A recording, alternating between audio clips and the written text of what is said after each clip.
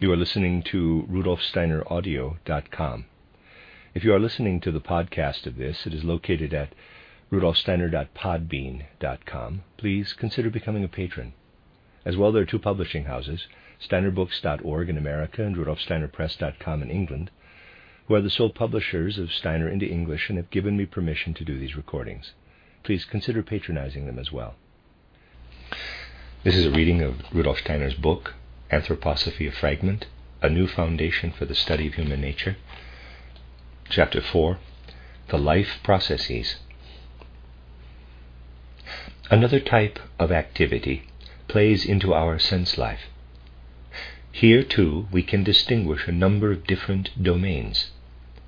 The first to present itself is the process by which our body's inner life is supported from outside, namely, our breathing. In the breathing process, our bodily life touches the outer world. It then receives from the outer world the strength it needs to continue. Our bodily life sets itself against the outer world in a way that it cannot maintain.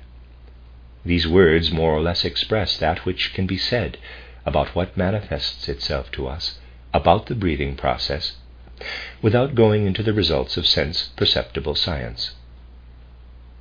The latter belong to the field of anthropology. What has just been described is something we experience directly in our own life, in our own need for air, in observing how life is inhibited by lack of air, and so on. A second process in this domain can be described as warming. To maintain bodily life, we must develop a certain degree of warmth in our body that does not depend on the warmth of our surroundings. Rather, the processes within the body maintain our own bodily warmth within certain limits, independent of how warm it is outside the body. A third process of this type is nourishing. Through this process, the life of the body enters into a relationship with the outer world, so that the substances we have used are replaced. However, a fourth process must take place for the process of nourishing to occur. Already in the mouth, the food that is taken in must begin interacting with saliva secreted by the body, and a process of this sort continues to take place as digestion proceeds. This process can be seen as the fourth in this domain, and can be called secreting. Observing our own bodies shows us that another process is connected with this one. In the secreting that serves the digestive process, the secreted substance is only capable of transforming our food so that it can enter into the life of the body. But it must also be possible to secrete substances that can become part of this bodily life. We must transform nutrients so that they can serve to build up the body. This is based on a process that goes beyond what has been characterized as secreting. We will call this the process of maintaining. Yet another process becomes evident when we turn our attention to the growth of the human being. This transcends the process of maintaining, which would leave the body as it is at a certain point in time. An additional process is needed, one we can describe as the process of growing. The processes of maintaining and growing reach their culmination when the completed human body takes on its very specific form. This taking shape of the human being, coming from within and culminating in a specific form, will be called the process of generating. Reproduction can be seen as a repetition of this generating. What belongs to the individual body is generated in such a way that it remains united with the individual, while in the case of reproduction, what is generated does not. Since we are concerned here, to begin with, only with the individual human being as a self-contained bodily entity, we will not take the reproductive process into account.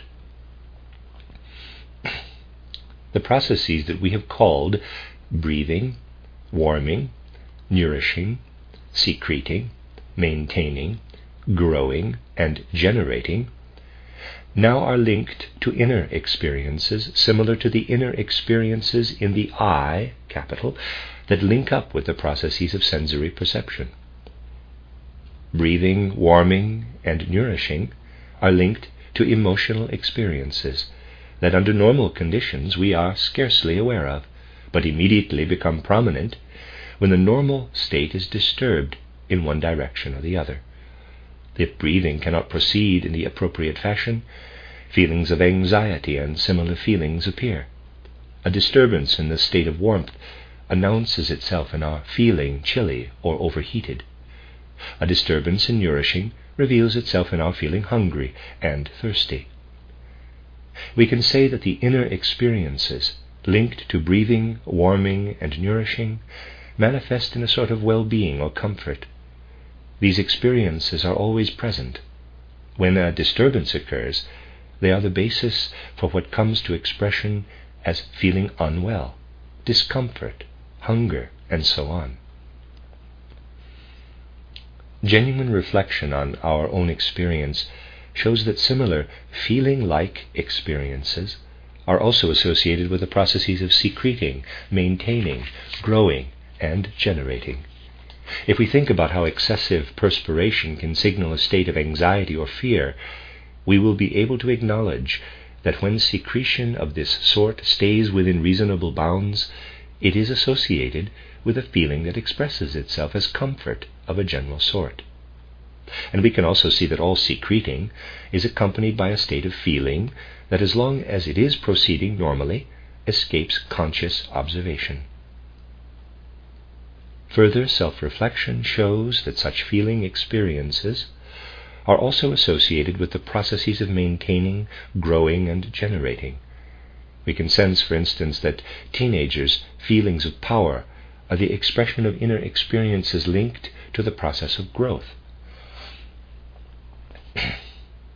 These inner feeling experiences come to face the processes of breathing, warming, growth, and so on in a way that is similar to how in the I, capital, the inner experiences arising in the wake of sense perceptions come to face the sensory processes. Thus it is possible to say, for example, that the relationship of breathing to a certain inner experience is similar to the relationship of hearing to the experience we call sound, although outer sense perceptions reverberate inwardly with a much greater degree of clarity than the other experiences just described. Concealed, so to speak, under or within our I, human being, footnote the German Ich Mensch, literally I, human being, has generally been translated in this text simply as I being. And footnote, is another, let me read that again, concealed, so to speak, under or within our I, human being, is another human being who is built up out of such inner experiences, just as our I being is built up out of our experiences of external sense impressions.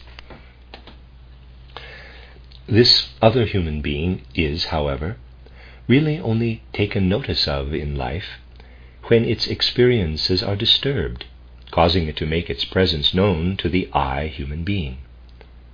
We are, however, no more justified in lumping together the breathing process, for example, and the inner experiences accompanying it, which are feeling-like in character, than we would be in lumping together the process of sense perception with the related process taking place in the I.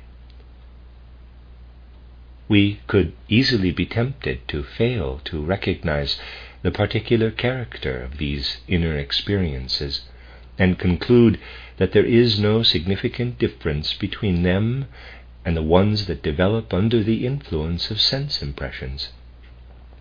Admittedly, the difference between these two types of inner experience, for example, between our sense of life and our inner feeling-like experiences with regard to the processes of breathing or warming, is not particularly clear.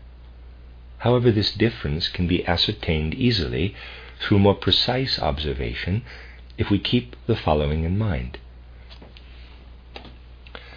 Inherent in a sensory experience is the fact that a judgment can be connected to it only through the I, capital.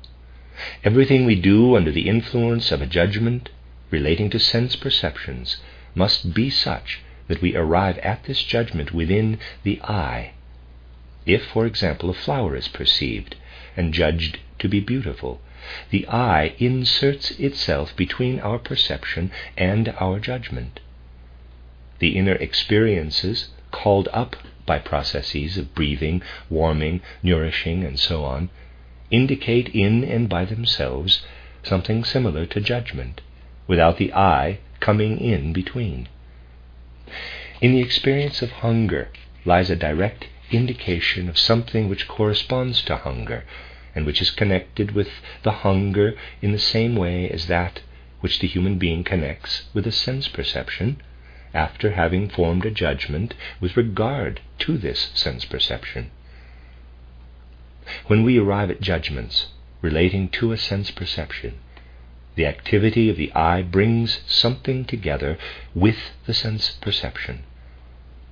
Similarly, we see that something external to hunger has been connected with hunger, but without the I bringing about this connection. Thus we may call this latter connection an instinctive manifestation. This holds true for all inner experiences related to the processes of breathing, nourishing, growing. Therefore, we must distinguish between comfort in breathing, well-being in warmth, to the extent that these are instinctive inner experiences, and the corresponding perceptions of the sense of life. To gain access to the domain of the sense of life, the wave of instinct must first wash up against the I being, so to speak. The framework of these inner experiences that take place behind the I human being, through the processes described here, will be attributed to the astral human being. Footnote, the German here is astraler Mensch, astral human being. Sometimes in what follows it has been translated simply as astral being. End of footnote. For the moment, we will associate nothing more with this term than what is described here. The I being draws its experiences from the sense world by means of the instruments of our senses, while the astral being draws its experiences from the world given in the processes of breathing, growing, and so on. For the moment, we will call this world, quote, the world of life, unquote. The forces building up our sense organs transcend what is sense perceptible. Similarly, for a world of life to exist, the organs of life must be constructed out of a world that transcends all life. Also, this world reveals itself in its effects, the building up of the organs of life. The distinct domains of the life processes, breathing, warming, nourishing, and so on, may be taken to indicate an equal number of domains in this world. It can be further noticed that the domains of the individual life processes are less strictly separated from each other than are the domains of sense perception. The domain of the sense of smell, for example, is strictly separated from the sense of sight, whereas the domains of the life processes are closer together. They intermingle more. Breathing merges into warming, warming into nourishing. Thus anthropology points to essentially separate organs for sense perception, while for the life processes it points to organs that flow into one another. The lungs, the primary breathing organ, are connected to the organs of blood circulation, which serve the process of warmth, while those in turn flow together with the organs of digestion, which correspond to the process of nourishing, and so on. This indicates that in the world in which the forces building up these organs are found, the relationships among the corresponding domains are different from the relationships among the forces that build up the sense organs. The former relationships must be more mobile than the latter. The experiences of the sense of taste, for example, can meet the experiences of the sense of hearing only in the common I to which they belong, capital I. The feeling of growing, on the other hand, automatically encounters what presents itself in the breathing process. The feeling of strength associated with growing shows up in our comfort in breathing, warming, and so on through a heightened inner life. Each experience of feeling of this kind can concur with a different one of the same kind.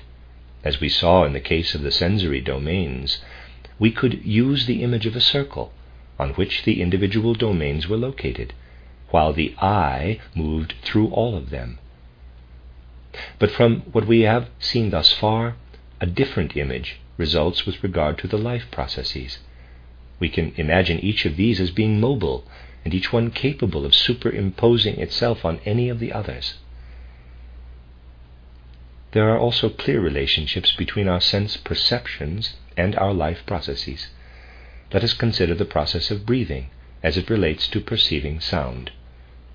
In both cases, the corresponding bodily organ encounters the outer world.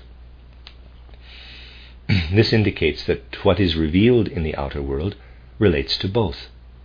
But it becomes evident that in the air, for example, two different things are revealed. One relates to how the organ of breathing takes shape and is placed in the service of the body, while the other relates to the structure of the organ of hearing. This allows us to realize that the forces shaping the organ of hearing must, in a certain sense, be of earlier origin than the ones shaping the organ of breathing. In the fully formed human body, everything is interdependent. A human organ of hearing can develop from the inside outward. A human organ of hearing can develop from the inside outward only if the organ of breathing is predisposed exactly as it shows itself to be. Both the organ of breathing and the organ of hearing grow from inside the organism outward toward the external world. But the organ of breathing needs to be adapted only to the internal life of the body, while the organ of hearing has to be adapted to the other world, the realm of sound.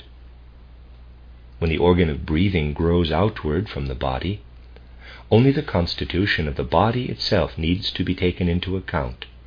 The organ of hearing, however, must grow outward in such a way as to be adapted to the external world of sound. Nothing needs to precede the potential breathing organ. It grows in accordance with inner formative forces. The organ of hearing, however, must grow in the direction of an already existing tendency. Its adaptation to the outer world must precede its unfolding out of the inner life of the body. This shows that the forces that shape the organ of hearing into a sense instrument belong to a world that is of earlier origin or higher than the world where the forces are to be found that show themselves as the ones shaping from inside the body outward both the organ of hearing and the organ of breathing. Something similar can be demonstrated with regard to other sense perceptions and life processes. Let us consider the sense of taste, which we can relate to secreting, just as we related the sense of hearing to the breathing process. The saliva in the mouth contains what is needed to dissolve our food and make it capable of being tasted. A train of thought similar to that followed above can show that the forces from which the organs of secretion take shape are of a later origin than those through which the sense of taste comes about. In line with these considerations, we can therefore presuppose the existence within the human being of a supersensible higher being, whose forces manifest in the activity of building up the human sense organs. Similarly, we may presuppose another supersensible being, whose activities manifest in the building up of the human organs of life. The world of the latter is felt by the astral human being as an instinctive inner The world of the latter is felt by the astral human being as his instinctive inner experiences, while the world of the former reveals itself to the I, human being, as sense-perceptible reality, the sense world, indirectly.